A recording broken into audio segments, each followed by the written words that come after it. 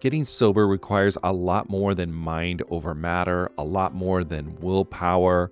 It's about leveraging the support around you. People in recovery typically need a mix of medical help, emotional support, and changes in lifestyle to manage their addiction, not just mental determination. As both a therapist and someone embracing the recovery lifestyle, there's one tool I always recommend to people needing extra accountability: SoberLink. SoberLink is a high-tech breath analyzer system designed to help you get and stay sober. And here's why I love it. You'll test the same day, every day, eliminating testing anxiety. Friends and family receive instant test results, helping you rebuild trust and preventing relapse. Accountability is a part of that, and it's something to really be embraced. Devices have built-in facial recognition, so your support circle knows you're testing, and tamper-resistant sensors flag any attempts at trying to beat the system, so your sobriety is never questioned. So let 2024 be your best year yet. Visit soberlink.com/TAM to sign up and receive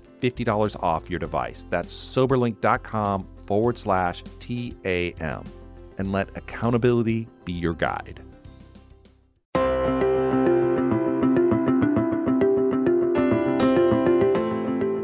Hello, everyone. Welcome to the Addicted Mind podcast. We are on to episode 79. My name is Dwayne Osterland, and I'm your host. I'm also the founder of Novus Mindful Life Institute, Family Counseling and Recovery Center in Long Beach, California.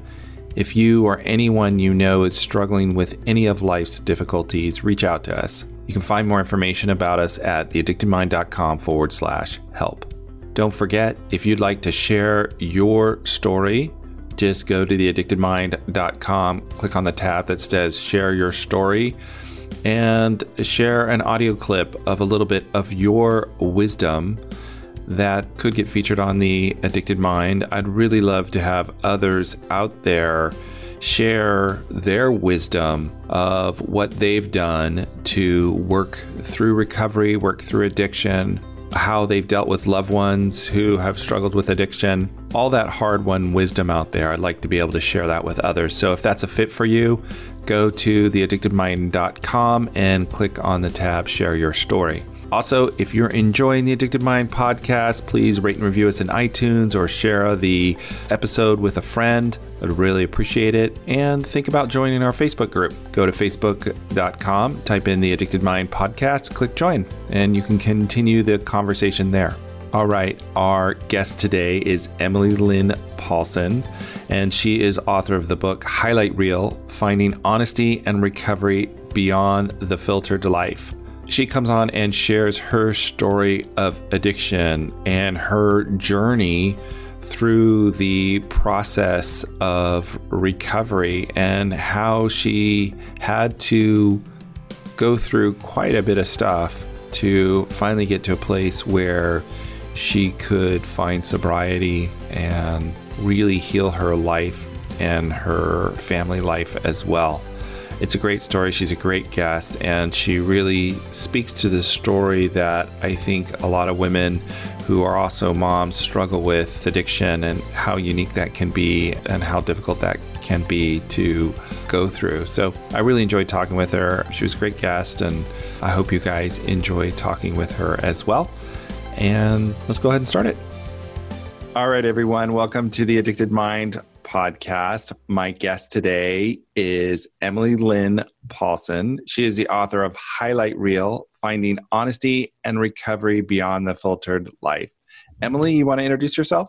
Hi, yes, I am Emily, and I have been sober 3 years now, and this book really came about through that process. I got to the point where I was thinking, how the heck did I get here? I started doing a lot of reading and a lot of writing, and this is how it came about. So I am a certified professional recovery coach, and became so during this process of learning about myself and figuring out my own addictions and my own history. And I'm also a mom of 5, and I live in Seattle. Awesome. So to me, listening to your story, because I listened to your book on Audible, and it's a pretty harrowing story. Mm-hmm. Yeah, it's a lot to take in. It's a lot. And so tell me a little bit about how all this started, or I guess going to the point where you started finding that alcohol and stuff started to work for you. I would say obviously hindsight's 2020. I can look back and say, the first time I drank, I realized that it affected me differently than it did my peers.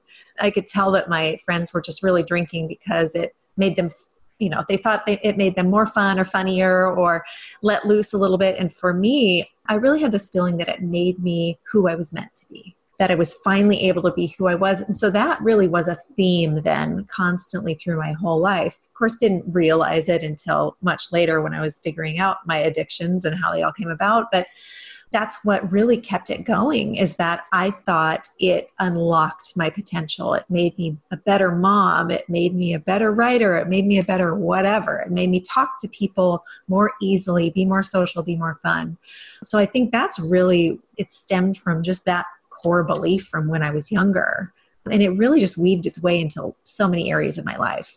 Right. And in the book, you kind of talk about how, I guess I'm going to use the word like lied a lot to present a different image to people, to present something else. And the addiction in a way allowed you to continue that.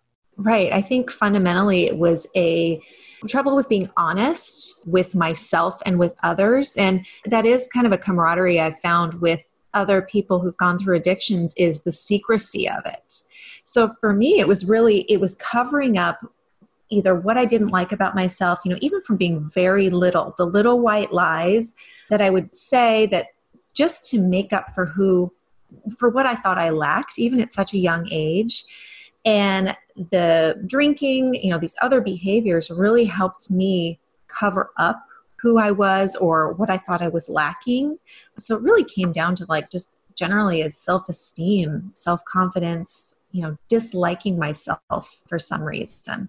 And so the alcohol started to help with that. So how did this grow? Because it got bigger and bigger. Right.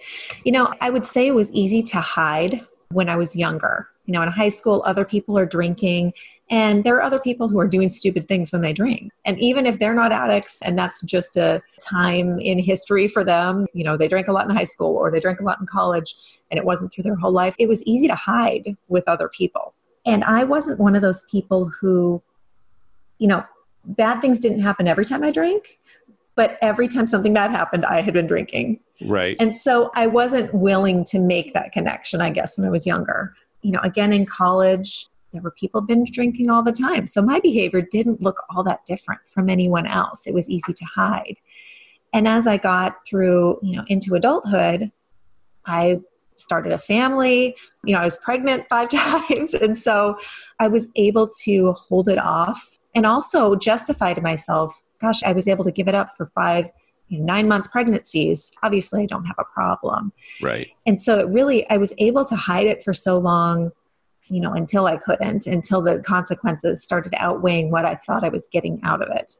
Right. In your story, you also talk about what I gathered. You made, in some ways, several attempts to try and stop, and you would stop for a while and then it would kind of find its way back into your life. And can you talk about that a little bit? Because I think that's so common when people struggle with addiction, that they kind of stop and then it comes back. They don't really stop, I guess, is what I'm saying. Right. They don't stay stopped. Yeah, they don't stay stopped. Yeah. And that was one justification I always used, was that I must not be an alcoholic because I can stop.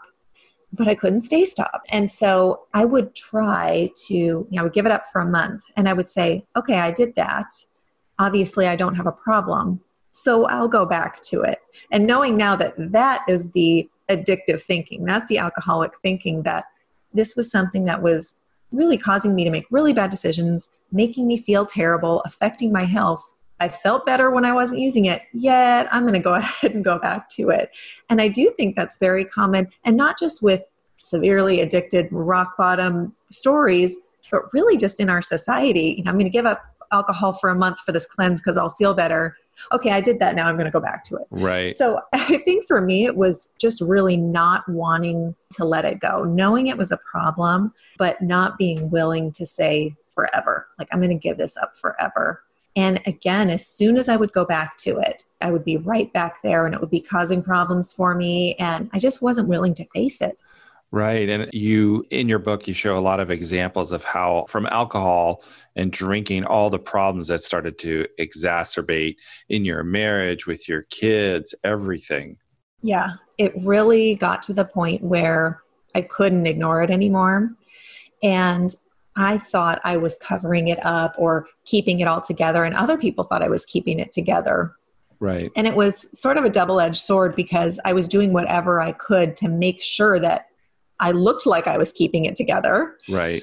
but I wasn't showing enough that it was a problem enough so that anyone would help either. Right. So there goes, again, the dishonesty, the secrecy of it. It was really, I think addiction is really just, it can be so soul crushing because it's these lies of omission where we're not being true to who we are and showing people who we really are and what's really going on. Right. Talk a little bit to the subtitle of your book, Finding Honesty and Recovery Beyond the Filtered Life. As you kind of start to paint this picture, how does that start to manifest itself? Well, I think the honesty piece, like we've been talking about, that was just fundamentally something that was a problem for me, even from before I ever picked up a drink, before I was old enough, when I was younger. It just, this core feeling about myself that I wasn't good enough.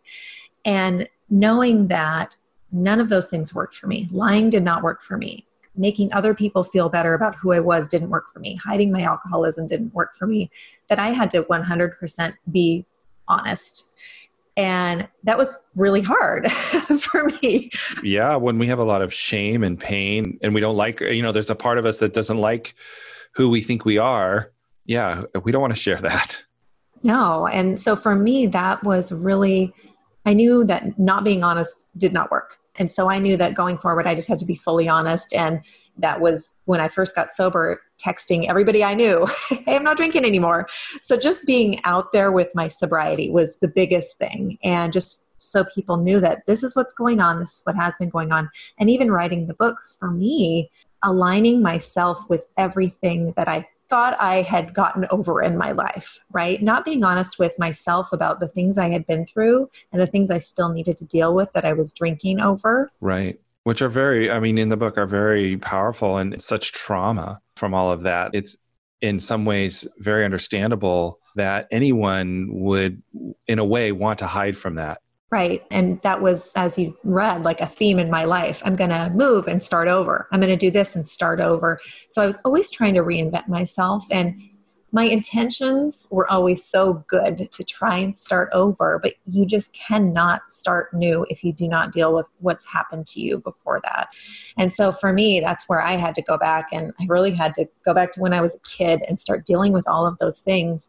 And honestly, through that process, and some of the things that I write about in the book, I didn't even really totally uncover until I started the process of learning about it, learning about myself, writing this book, that I was able to realize all of the things that had happened to me in my life and make those connections. It's almost like you had to take the filter off so you could see yourself. Yeah, absolutely. And I think that's one, another theme of the book too, is the social media aspect too, is what I was showing other people. And it was all the good stuff. It was all the positive things. But yet, even the cover of my book, it's all pictures from my they're actual pictures I posted on Instagram. But if you look closer, I'm holding a wine glass in every picture. Wow. I didn't see that. I'm going to have to look at that again. Wow. Yeah. Once you look a little closer, you're like, oh, okay. Or I'm with my kids and we're cheersing, and they've got their apple juice and I've got my wine. And I didn't even notice how it was such a theme in my life. And I was drinking every day and didn't notice. It was just so a part of my lifestyle. And so, yeah, a lot of it came down to showing other people what was really going on. Right. Like, okay, this is the truth. And then almost first you have to do it for yourself. Yeah. And then do it with the world, or some combination of that.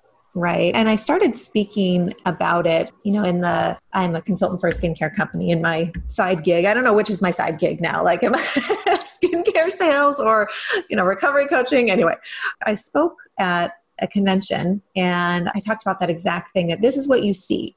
And I was seen as someone who was achieving all the things. I was earning all the trips. I was earning all the prizes. And I showed pictures that people had seen on Facebook, on Instagram. This is what the day I earned this car. By the way, what you didn't see is that I got a DUI that night.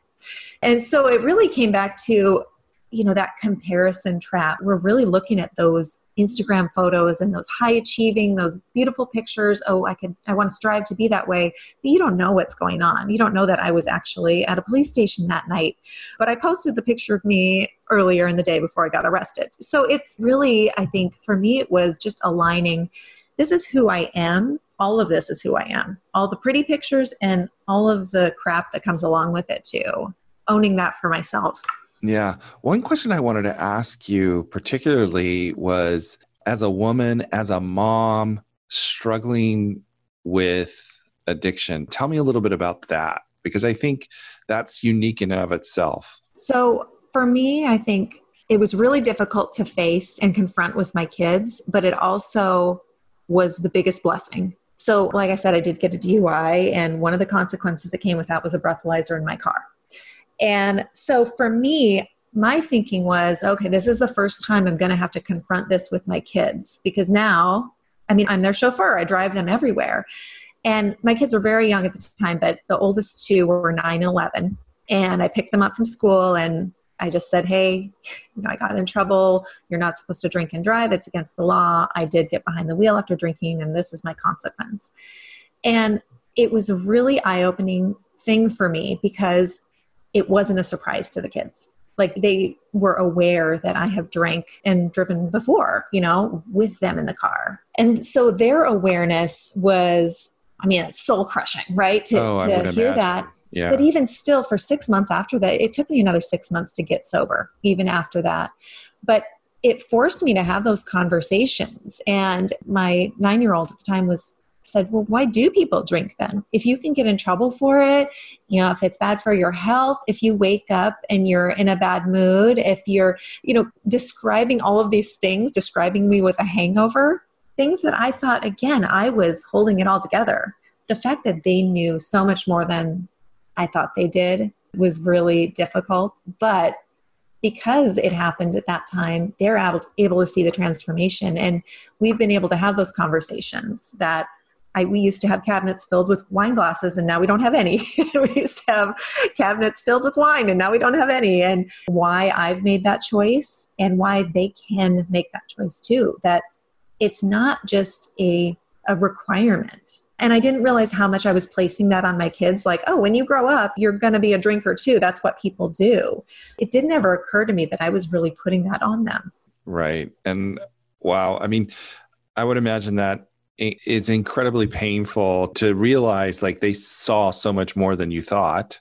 Mm-hmm. But then it also sounds like it's an incredible motivator for you to continue your journey of change. It is. It's, for me, just personally in our family, I know it's been a huge blessing. And I'm able to have conversations with my kids now who, 2 of them are teenagers now, and they have to deal with this stuff. And they're out in the world now with the knowledge that it is a choice you can make.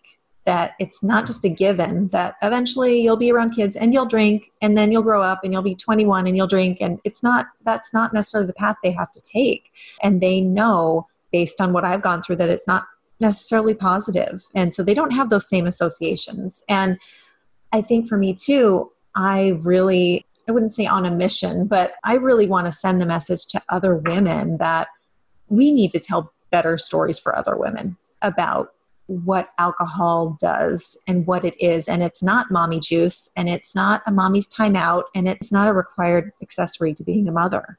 Right. And that's what I loved about your book too, is that it really did bring that in such a way, it just laid it out all on the table.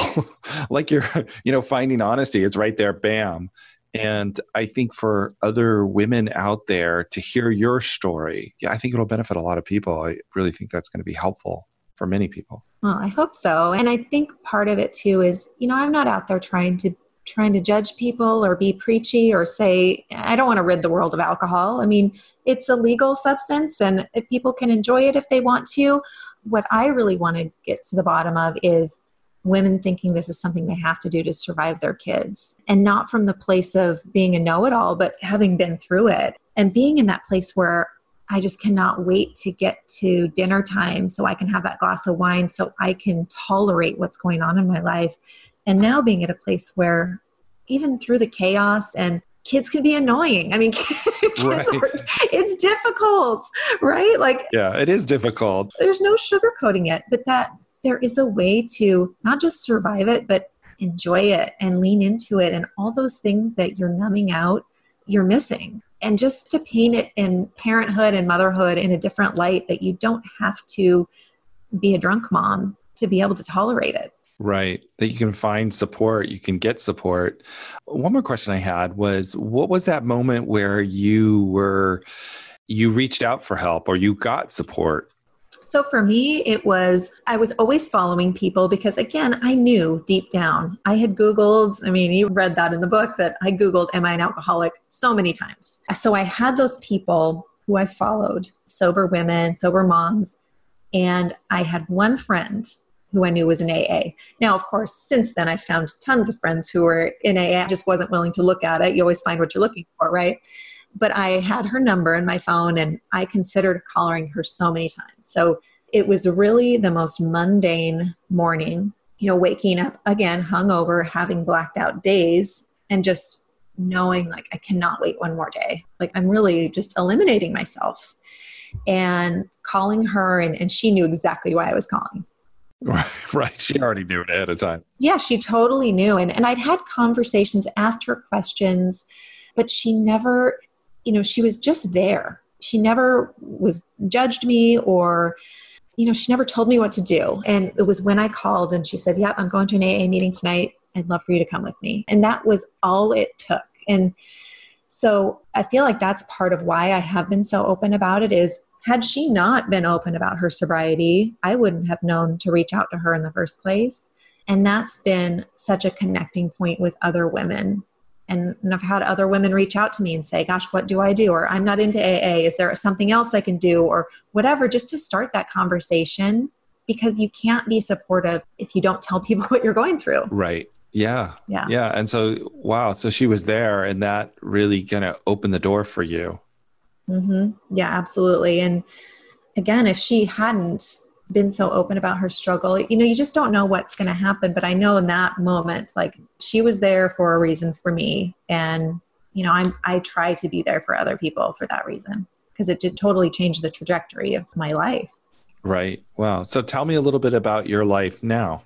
So again, hindsight's 2020, but I wish I had known before I had kids, like, how great those little things could be. It's made me slow down so much. And before I stopped drinking, my worry was, I'm not going to be the fun mom. It was obviously like more selfish thinking. I'm not going to be invited to all the things. I'm not going to have all the fun. I'm not going to do this. I'm not going to do that. And that was my worry more than now where I am. I don't care about any of that stuff. What I care about and what my priorities now have changed so much. I definitely put my sobriety first, but my priorities with my family, I was never so focused on them before, which is a hard realization. But when you're so deep in addiction, you put that before everything else. And since I put my sobriety first, I've been able to be there in a way that I really didn't know what kind of a parent I could be. And I'm not perfect. I screw up all the time. But, my best day when I was drunk, is still worse than my worst day now. My life is so much better, and I'm able to deal with things. And the same exact things happen, stressful things, life things, people die, people are sick, things happen in life still that they did before I got sober, but I have a whole toolbox now. I've got my program, I have meditation, I read books, I do all the things that I used to drink for before. Right. And you also, I think what's really important in your book, you also talk about a lot of the therapy that you did. You did transcranial magnetic stimulation for depression and anxiety. You really worked to help yourself. Yeah, definitely. And I was willing to explore anything. And what's kind of, I don't know if it's funny or ironic about that, is I had looked into TMS before I got sober, because I was looking for a way to feel better, and still at that time wasn't equating alcohol to that at all. Like, oh, I'll do all these things, but still I want to keep my wine.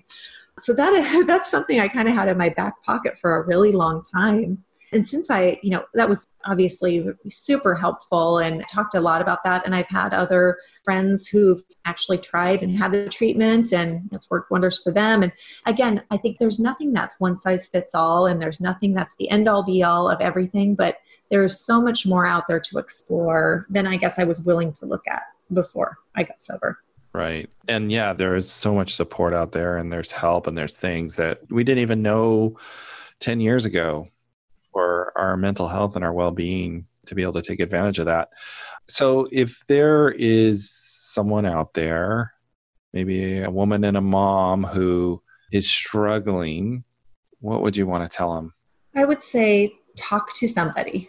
And even if that is a close friend, your mom, a therapist, talk to somebody just for the right now.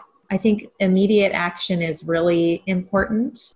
And you don't have to make a plan for your whole life right now. If you are contemplating the fact that you've got horrible anxiety or you've got postpartum depression or you have an alcohol problem, whatever it is, like you don't have to make a plan for your whole life in one day. So baby steps. And again, the first thing for me was talking to one person who then gave me the next step, who gave me the next step.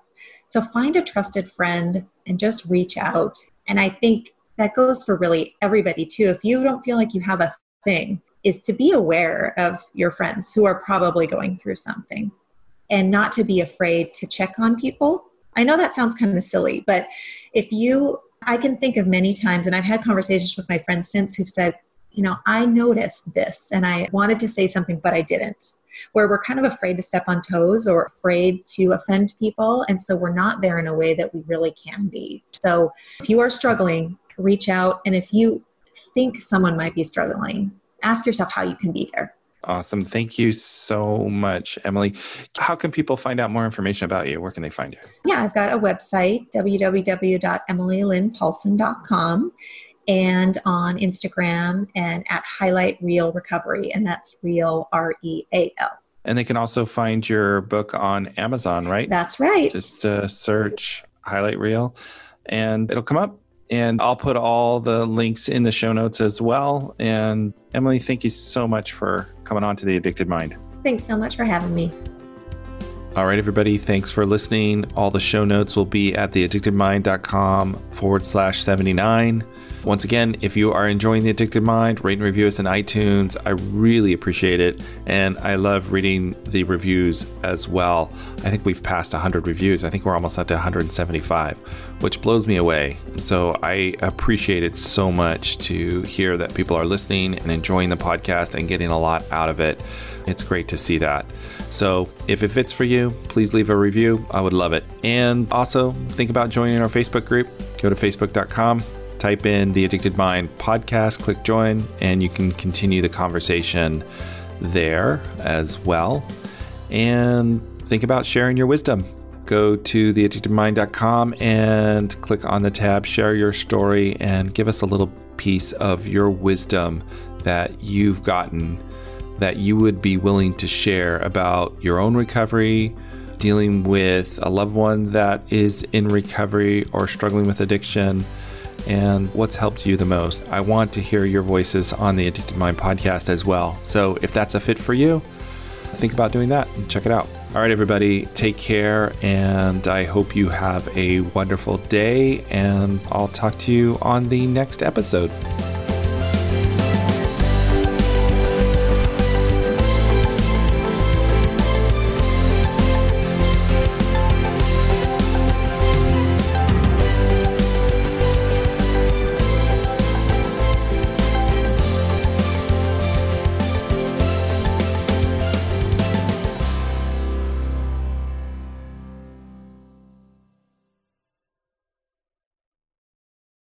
Oh, hey, it's Erin.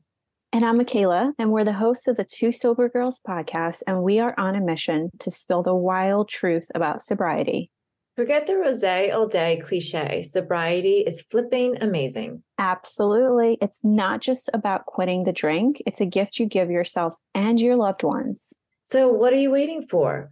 Break up with that old toxic relationship with alcohol and let us show you the possibilities.